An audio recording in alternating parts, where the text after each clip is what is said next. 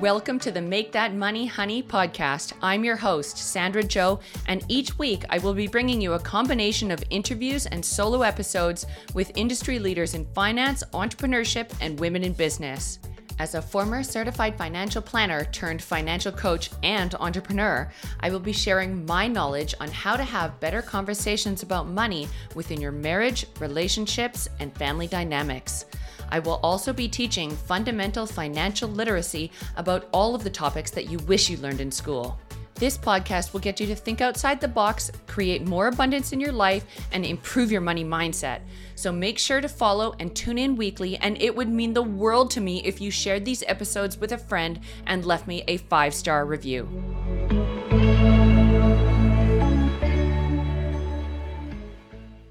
Hey guys, just a quick disclaimer as this is a technical episode. The content of this episode and all of my Sandra Joe's social media is for informational purposes only. You should not construe any such information as legal, tax, investment, financial, or other advice. Nothing contained on any of my platforms constitutes as a solicitation, recommendation, endorsement, or offer by myself or any other third-party service provider to buy or sell any securities or any other financial instruments in this or any other jurisdiction. You should always consider your own personal circumstances before making any investments or financial changes. Alrighty, enough with the fun stuff. Let's dive in. Welcome back for another episode of the Make That Money Honey podcast. I have the absolute pleasure of interviewing one of my close friends, Lee Hughes. Lee Hughes is an Australian entrepreneur and venture capitalist living in Vancouver who has had immense success and experience in venture capital services and commercialization of private and public companies across the globe, in particular in North America, Australia, and the Asia-Pacific region. Having been part of orchestrating over $300 million in capital across various stages of private and public companies, and during this time, he's helped create over $2 billion in increased revenue. In 2016, he was appointed chairman and CEO of Next Green Wave, NGW, established to produce and supply medical and recreational cannabis products throughout the state of California. Lee is the founder for more than 18 years of Converge, which helps clients identify opportunities for change in the fields of capital markets, marketing, strategy, and innovation. He works with clients globally and recently has engaged with numerous public companies in the US, Canada, Australia, and Europe. Welcome to the show, Lee. I can't wait to have you here. Thanks, Sandra. No worries. Thanks for having me. Yeah, so this is a very timely interview because there is so much noise going on in the markets and everybody's talking about buying the dip. And, we see markets going up and down like crazy in December and January. So let's just touch on that quickly before we dive into some more, technical questions. What's your opinion on everything that's going on right now? Well, look, we can look at it from different lenses, I guess, whether, you want to look at it as a retail investor or an institutional investor or a vendor, a CEO or a PE firm, whatever. I guess, I kind of look at the markets as being quite cyclical, obviously within the vertical that we want to discuss, but I think more so generally, in my experience since living in Canada now for 4 years, I have noticed that from the middle of December to mid-January, it is obviously people like to get cozy. It's cold. People go on either vacation to get away from the cold, go to their cabins, whatnot. I find that and get family time, I think, which is important too. And people need a little bit of a reset, especially public companies and also the bankers. They like to have a break. I find that mid-December to mid-January to me is just typically a pretty quiet period. Of course, we have seen in the last week or two a little bit more of an aggressive downward dip, if they're calling it whatever they want to call it. I guess softening of the market. I guess the pressure valve has released, and we're seeing some increased liquidity happen on the sell side. And of course, it's probably not making our portfolios look green every day and look as well as they have. But I think I said this in Q4 last year. We've been really spoiled as investors in the last 2 years without really too much explanation that makes sense. We're in the middle of hopefully we're not in the middle of a pandemic anymore and we're at the end. But, you talk about this pandemic era of COVID and, things have just gone gangbusters for a lot of our portfolios. And again, I think we've been spoiled. So I think a softening of the marketplace here in January to me is a lot more encouraging than it being in February or March when it's busy period. I think if this was still taking place, or if the last week took place in a month's time or 2 months' time, I think it would make a lot of people a lot more nervous than what they probably are. So, I think it's probably a little bit too early to I guess find an explanation as to why that a retail investor will really understand. Obviously, there are explanations for it if you want to look macro and get really granular with different instruments and financial mechanics that we're all obviously working on. But I think that the buy the dip term, which is used a lot, which has been used way too much in the last 6 to 9 months, by the way, I think I don't really go off that term buy the dip. I think I'm still sort of looking patiently, and I'm really looking forward to small caps, large caps actually getting to work and putting the capital to work, which they've obviously been able to. A lot of them have been able to raise significant amounts of capital. So you're seeing a lot of these small caps still have, a lot of revenue, or not revenue, but a lot of cash sitting there from money raised. So it'd be interesting to see how they can pivot a little bit, put their money to work, and start marketing themselves. Let's call it, say, February's coming, and hopefully see some turn in investor sentiment. Hopefully I've answered that as generic as I can, and hopefully for the viewership to understand. But the way I'm sort of playing it right now is I'm sort of sitting patiently and yeah, sure, seeing the portfolio with a lot of the positions losing equity, obviously in the broader position that I'm sitting in. But there's always, I have come from a little bit more of a long-term investor mindset than that of a short-term trader. So I'll look at things like multiple different due diligence aspects of when I'm looking at a company and why I want to invest or divest out. And I think to me right now it's patience, and I like to give companies time to mature, and also, and not, like I said, put their money to work and show us what they're going to try to achieve in the first half of this year, and then going into later in the year. Yeah, yeah. I really like what you said about being a long-term investor and not a day trader, or, not looking at the short term, because this is one thing that inexperienced investors don't understand, and they'll panic sell as soon as they Yeah, start to see the index start to drop, or any of yeah, the markets start to drop, and it has a domino effect on the yeah, entire market, because it's emotional investing rather than logical investing, right? yeah. And most investors have been stuck at home.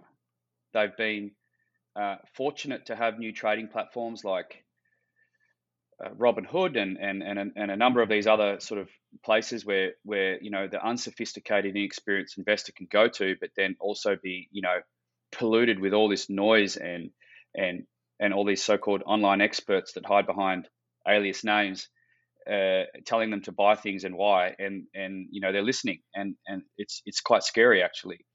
I like to, the way I sort of get around that, if there's, I like to go to the industry experts. I like to look for who are the market leaders in a particular vertical. Like if it's biotech that I'm interested in as a category, like go and immerse yourself with biotech experts in Twitter or LinkedIn. It's very easy to find them, just to try and cross-reference a lot of the things that you might not generally understand. I'm talking about a retail investor here.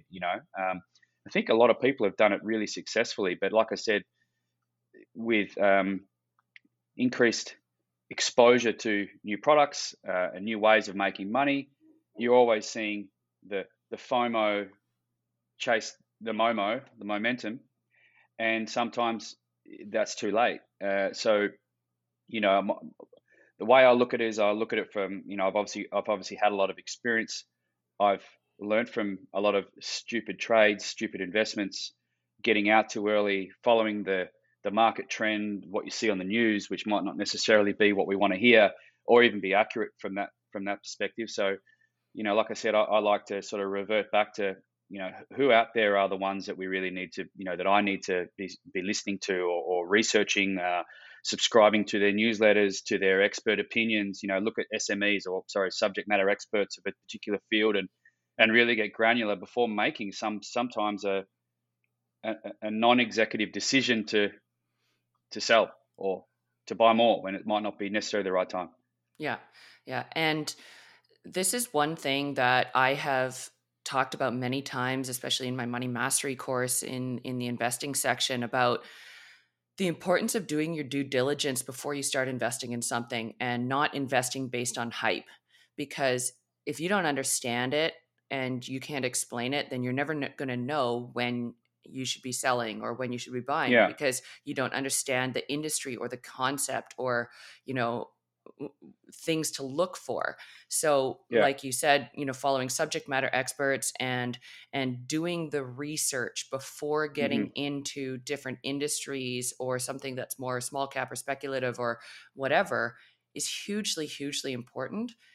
yeah, but but I mean, for our listeners, there's a lot of beginner investors out there, and these investors are looking for ways to increase their wealth. But the problem is that we have this instant gratification mentality, and the instant gratification is like, oh, they want to get in for anything hot, but then yeah, they're panic selling as soon as it starts to drop, because we're seeing these huge trends, like, what happened with GameStop a year ago, right?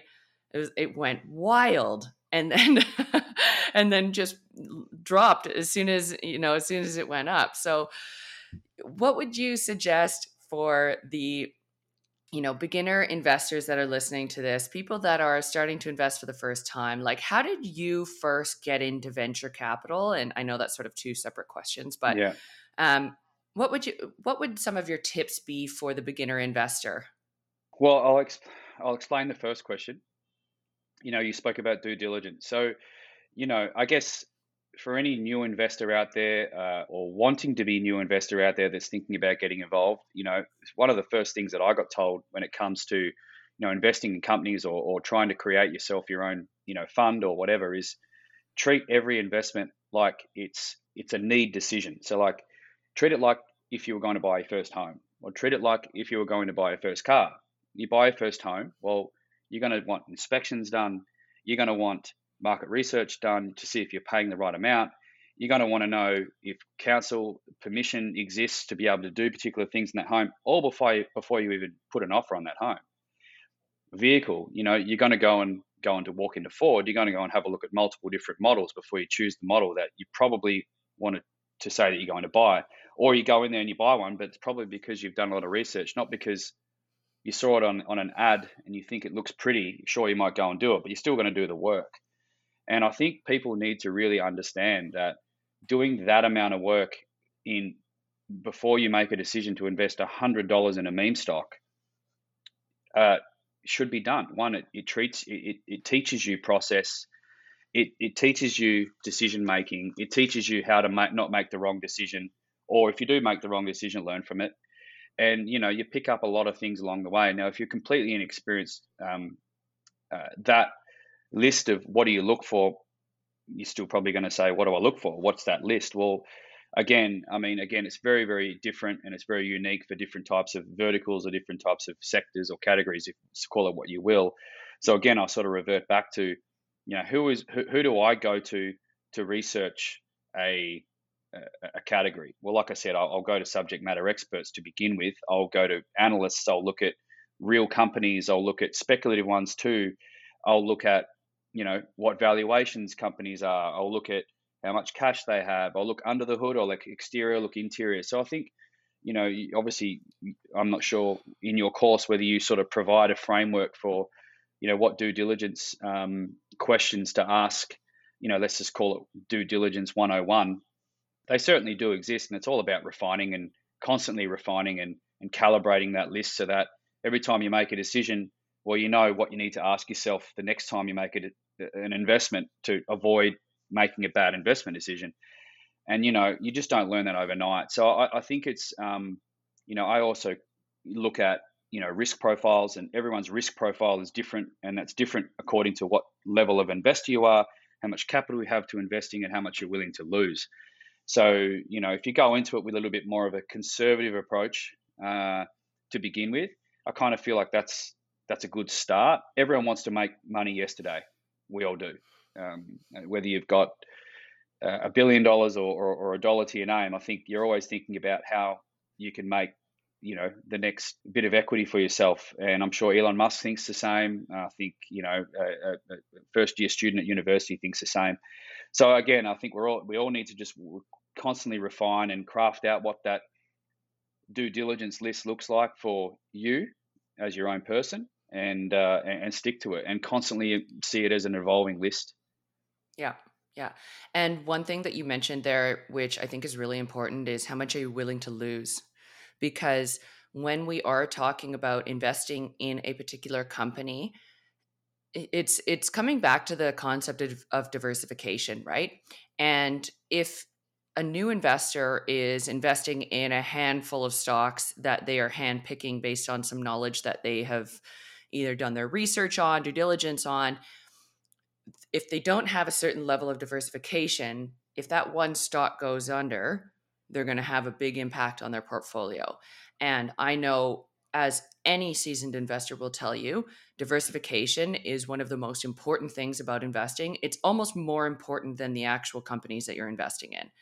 And when we talk about getting started, whether it's having the bulk of your investments in or the bulk of your wealth in an index fund or in a super diversified managed fund or mutual fund, and then taking a percentage of your portfolio to invest in specific stocks in specific industries to just have a play with it, so that you're not putting all your eggs in one basket and going into one biotech firm and one tech firm and one pharmaceutical or something, and you've only got three stocks in Yeah, your portfolio, right? Because it's just, everybody wants to pick a winner. It's like horse racing. Everybody wants to pick a winner, and you would know this from Australia, right? It's such a big betting country, yeah, but you got to be prepared to lose the money as well. yeah. And I think it's always the case too. When you have a win, you wish you put more on that to make more. So Of again, course.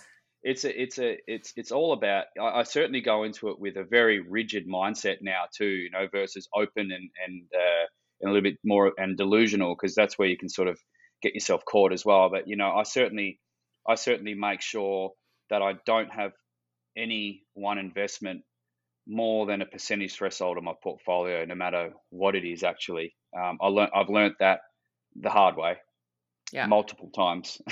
So listen. I would suggest everyone listens to what you just said then, about diversification. Super important, because you're right. You might be heavily weighted on energy right now, which seems to be the category of choice, and something might take place in the Middle East, which causes a price war or something like that, and all of a sudden down she goes, and what you're seeing is a very heavily weighted category become a pretty dismal uh, slow bleed in your portfolio. So what you just said there, I think people should be listening to as one of the first, real good tips of investing. Yeah, yeah, it's the beginner's guide, really. Is just, if you have less than 100 companies in your portfolio, you're not diversified. That's sort of a rule Well, of thumb.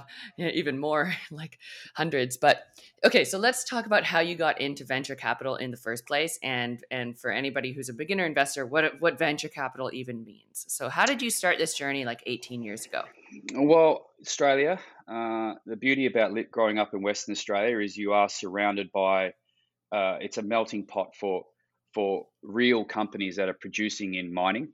It's not just a producing state, but it's also a very speculative exploration state too. You've got some of the biggest iron ore companies, gold companies, oil and gas companies. I'm making a name a few: BHP, Rio Tinto, Woodside, Chevron. The list goes on. So when you have that in your CBD, it of companies to be exposed to in your regular day to day environment, which it is. You're only one degree of separation away from knowing someone that probably works for those companies or has worked their entire careers, or their fathers have. So a lot of the state actually in banking or in marketing or in investor relations or public relations are quite spoilt with a really good set of uh, companies to work with. In fact, a lot of our learning in our universities in the state too definitely references a lot of the capital markets arena. So I was able to, in my early 20s, work with some really good high quality partners and putting together a marketing firm, which a lot of what we did was transitioning companies that were communicating with shareholders via paper. I mean, old annual reports, booklets sent in your mail, like you'd have to pay a fortune to get it, all that type of things, or it cost the companies a fortune to hope that me as a shareholder still owned my stock when I got the annual report and I read it, didn't throw it in the bin or didn't have it as a a coffee book. So I was working basically to try and change that to go from print to digital. So whilst doing that, I got to immerse myself with a lot of these big companies that had no digital strategy whatsoever in terms of being able to communicate with its shareholders. It was very foreign, but obviously now that's just how it's all done now. So by doing that and by being one of the first, I got to really get exposed really early on to big businesses like BHP, to exploration firms that sold assets to big businesses like a BHP or Rio Tinto or whoever. So I got to really be exposed to the exploration side of companies, just starting startups, raising a few $1 million, going and putting drill holes in, looking for a gold deposit, to working with big companies that were producing. And then that was very early on, and then had a lot of success with doing that and opening up the Camorra on the network and sitting actually in boardrooms and listening to some of these big companies talking about, okay, well, we've got this greenfield asset here that we know that is going to be multi-billion-dollar asset. How do we tell our shareholders about this? So I got to really learn the craft of M&A, communication, sitting in the boardrooms and listening to some of these directors and obviously C-level executives discuss governance and board structures and deal making and deal matching. So I guess subconsciously I was learning without really knowing why I was learning it. And obviously I got very fortunate to be working with really good, high quality people. And then, as things went on and I started to realize how lucrative it was to actually be the early investor in these companies, or being on the other side of the table and being a vendor, you obviously realize that, the ability to make money on that side of the boardroom is even more exciting as well. So I just decided that it was time, once I had pivoted out of the marketing side of the business, to get involved on the funding, investing, M&A, governance side of the markets too, not just on public but also private. And I guess got very fortunate that my network has been really calibrated over a long period of time, and I feel like it's very trusty.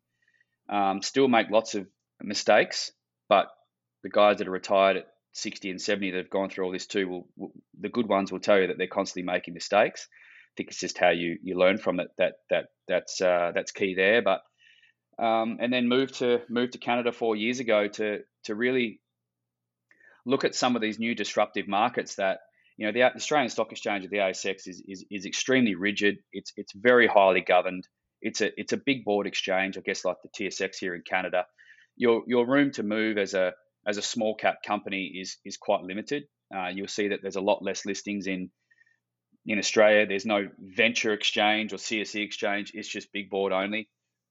So coming over here to Canada and seeing how the VCs and the funds operate here in small cap world, and really getting to work with disruptors, early stage startups, even seed, pre-angel, angel seed funding, etc., is just at a whole nother level over here. There's a lot more exposure to it, much more exposure to capital. You're closer to Europe. You're obviously, we're nestled right next to the US, where a lot of the action happens. And just decided that coming over here and being a little bit more of a sophisticated VC now, over with all the experience, it was the right time. And obviously we got to March 2020, and everyone, I think, was starting to work out whether that was what they were going to be doing for the rest of their lives. But like I said, we've then been spoilt for the last 2 years, and as investors, we've had really good opportunities to be a part of these disruptive companies that have obviously come to the marketplace because of forced disruption, because we're all having to adapt and change and be diverse, and all the things that you want to hear when you're looking at opportunities to invest. And so far so good. Yeah, and I know from, other conversations that we've had that you are super passionate about a particular, couple different industries in particular. So I know biotech's one of them. Let's talk about biotech for a minute. What are some of the things that you are interested in investing in biotech? Look, I've been, I mean, I'm a health, I'm very interested in health at a macro level to begin with. Obviously, um, that's that's pretty critical to having biotech as something that's of interest. Uh, I mean, the things that I look out for in biotech now is just this explosiveness in new tech opportunities to really advance different categories. Like I know these acronyms or words are going to probably sound a little bit not familiar to most, but genomic sequencing, being able to look at different ways to deliver vaccines, different ways to be able to use generics that, really smart people back in the 60s, 70s, and 80s have been able to obviously invent. But, new tech now that exists today can maybe make them better. Obviously the vaccine world has been something of real big interest, but, for me, I'm really interested in the oncology space. I really like the antibody drug conjugate deals that are out there right now, which are enabling more advancement in the treatment of or in the oncology category. I really like that space. Canada has been phenomenal for that recently in the last few years, like Trillium Therapeutics. I mean, I wasn't an investor, but just really am a fan of their story. A buyout, multi-billion-dollar buyout from Canada. Incubated here and done exceptionally well. You've got AbCellera in Vancouver and BC. I think it's Doug Jansen's company. Again, not an investor, but a big fan. I think there's been some amazing tech on the East Coast with some private companies getting some really big Nasdaq listings and raising significant capital. So COVID has really blown up that category to. I mean, really, we needed serious advancement in biotech. We need advancement in tech, and I feel like the pandemic has forced a lot of that capital to go to places where it's needed. So if you some of these biotech guys have been pounding away for decades and decades with really no serious advancement taking place. But geez, in the last 2-3 years, we've just seen a boom in that space. So there's a lot to look out for. It's extreme. It's an extremely technical category, and it's probably one for another podcast or two. But I really like biotech for that reason, and I think we've all become a lot more health conscious now, right? Everyone. If you haven't, then you've been living under a rock. And some of the gains that are being able to be had in that category there are serious. But what you need for that is a long-term investing mindset. You need to understand the life cycle of a biotech company getting to commercialization, and you need to understand the speed humps that constantly take place as well. And yeah, so biotech for me is one. I like a lot of other disruptors too. Some of these other categories that have come out, where like esports, for example, gambling, esports, gaming. It's really come crazy. DraftKings and all these big businesses that have been able to really take advantage of people being stuck at home. I don't know whether gambling is the right thing to do there, but I guess just overall interest in how we engage with the sporting community, the different products that are out there now to not only just throw a bet on the right horse, but engage with the business. There's so many different ways that we can communicate there, but I really find that I just like that model because typically the average revenue per user is a lot more than the customer acquisition cost. And for me, I look at that as a fundamental metric. And you're seeing sometimes 10, 15x ARPUs to CAC, and that's something that I really like. So again, I mean, I look at the fundamentals that make up a lot of these categories too to see, are they just going to be fanfare or are they going to be actually turning into real businesses as well? It's hard to overlook where blockchain and crypto and non-fungible tokens or NFTs are at the moment. That's one category in the last 6 months that I've not really said too much about, but behind the scenes, I've just been literally just researching. I mean, I was on two webinars yesterday talking about just listening about experts talking about NFTs and the different ways that the crypto world is going to engage with NFTs, and he's talking about the metaverse, and you're talking about live e-commerce and how that's going to happen. So again, if I'm not listening to 2 or 3 or 4 webinars a week on categories that I'm interested in, then I need to make that up the next week. So there's some.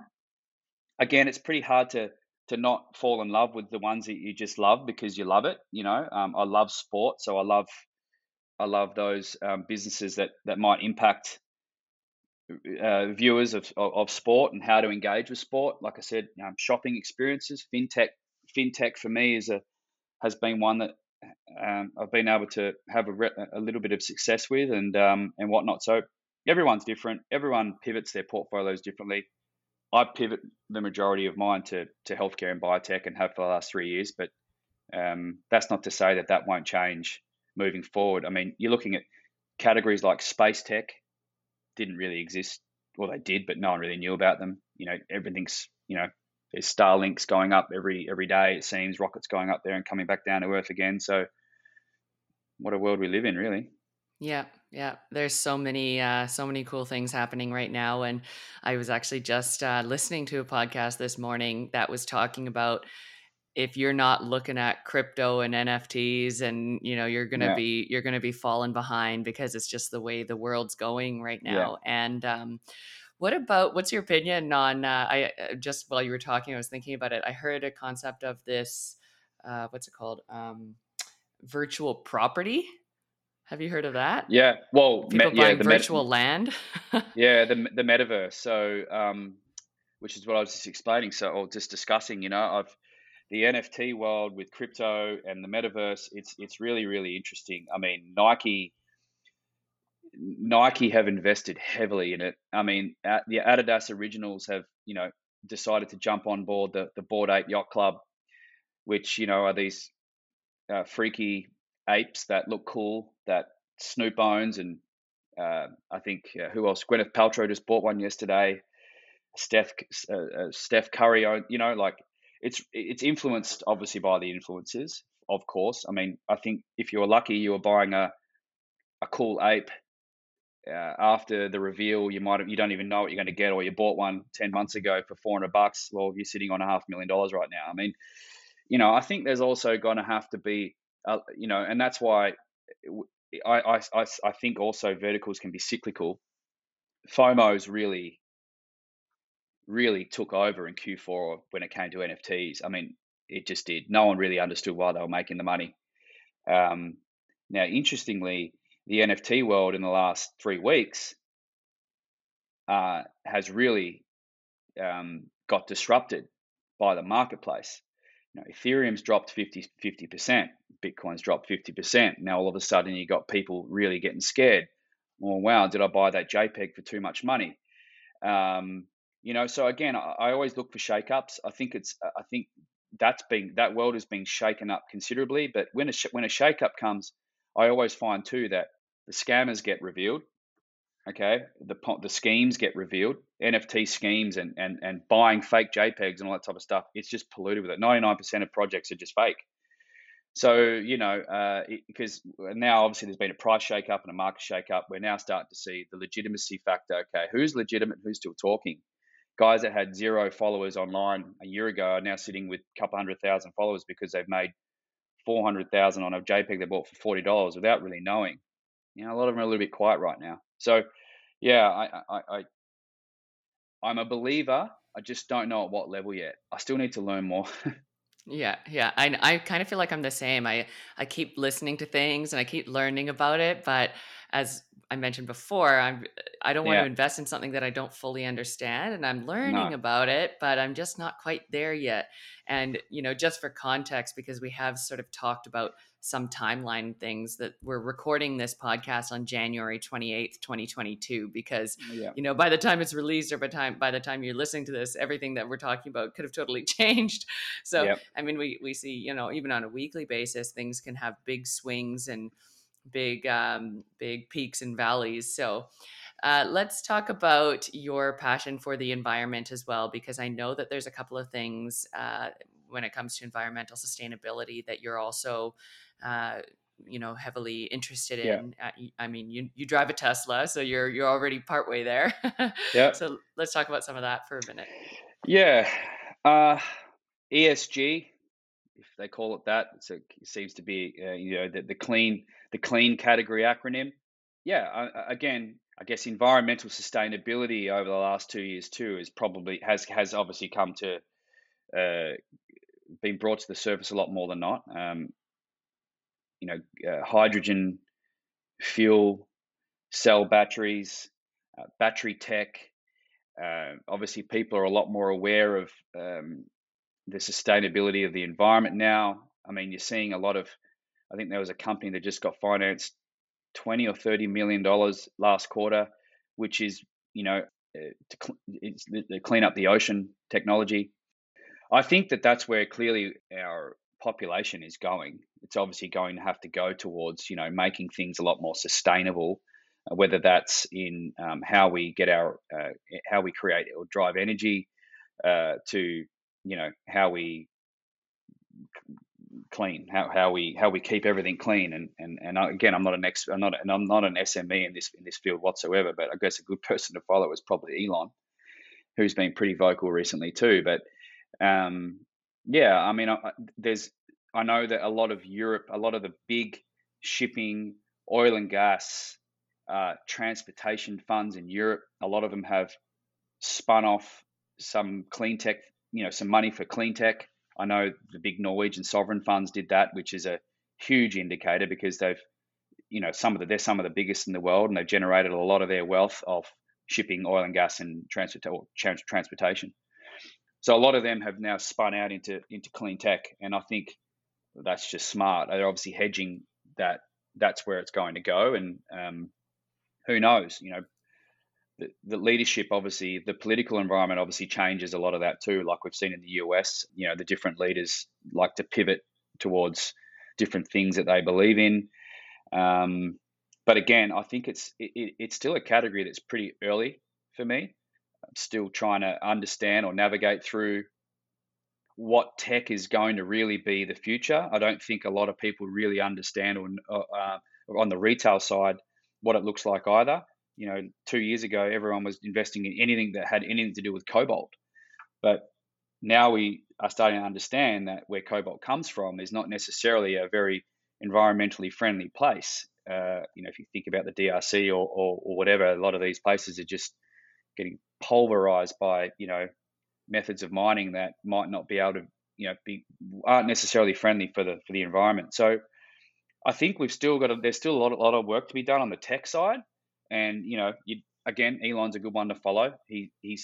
Tesla seems to be pretty advanced when it comes to what battery tech's going to look like moving forward, and what methods they're going to use for technology to move their vehicles. And yeah, I mean, you're seeing clean tech also now. It exists with the space industry. They're looking at how they can the reusable rockets. They're looking at, well, they're using reusable rockets like Tesla, because the amount of wastage and energy that's taking place in the past it's crazy.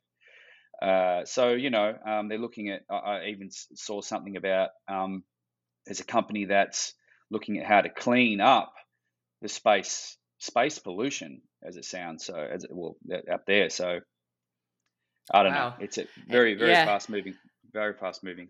Yeah, I think that's again going to be, as we talked about before, that the pandemic sort of accelerated the biotech industry and the amount of investment going into biotech and technology, because all of a sudden Yeah. the whole world had to shift.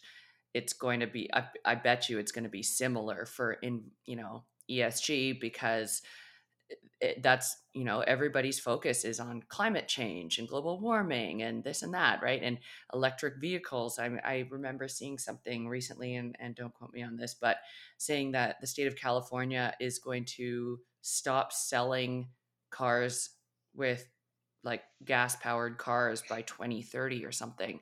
So the amount of Yep. plugins that they're going to have, and that's my thing. I mean, I'd love to hear your thoughts on this, because Tesla, or if you look around Vancouver, every second car is a Tesla right now, but I just don't see a lot of charging stations.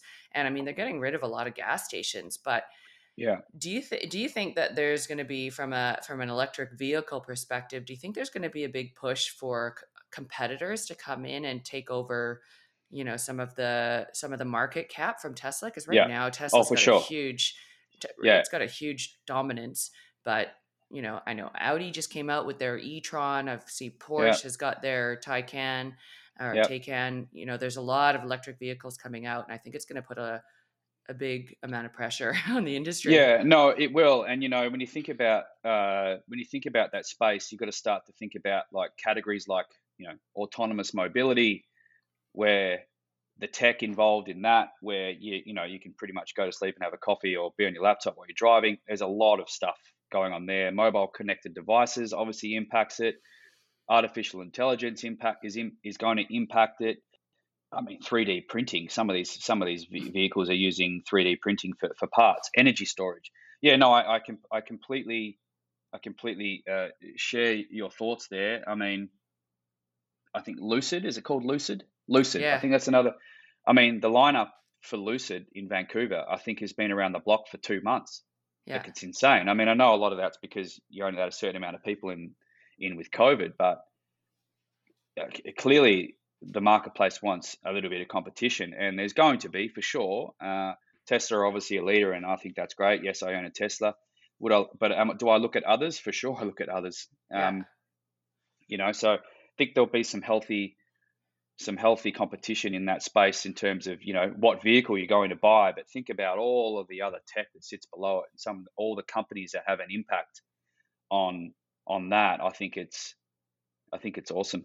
Yeah, yeah. And yeah, as you mentioned, like driverless cars, it's going to have, a big change to even the labor.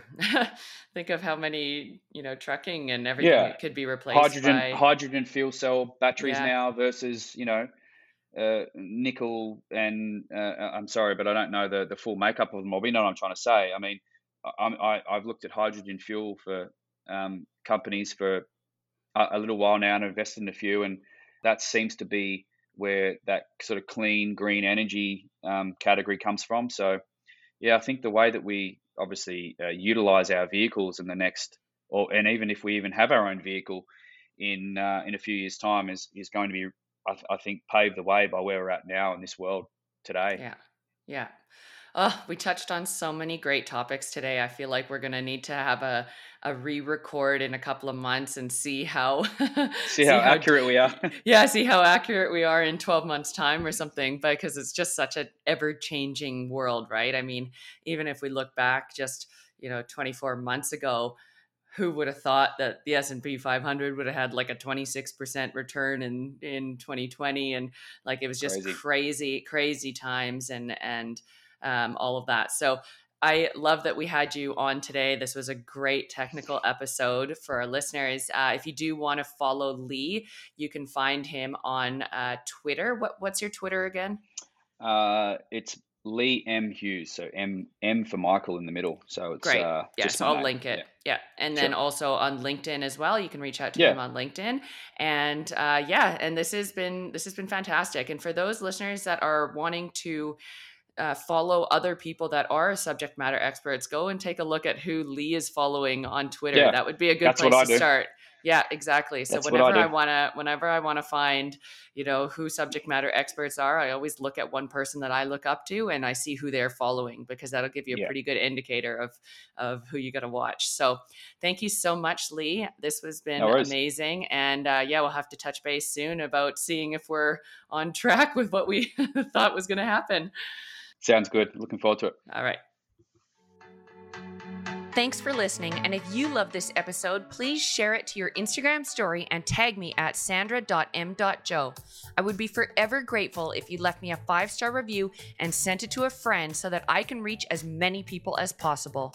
For more information on my financial coaching and how we can work together, check out my website at sandrajoe.com. And until next time, have a great day and go make that money, honey.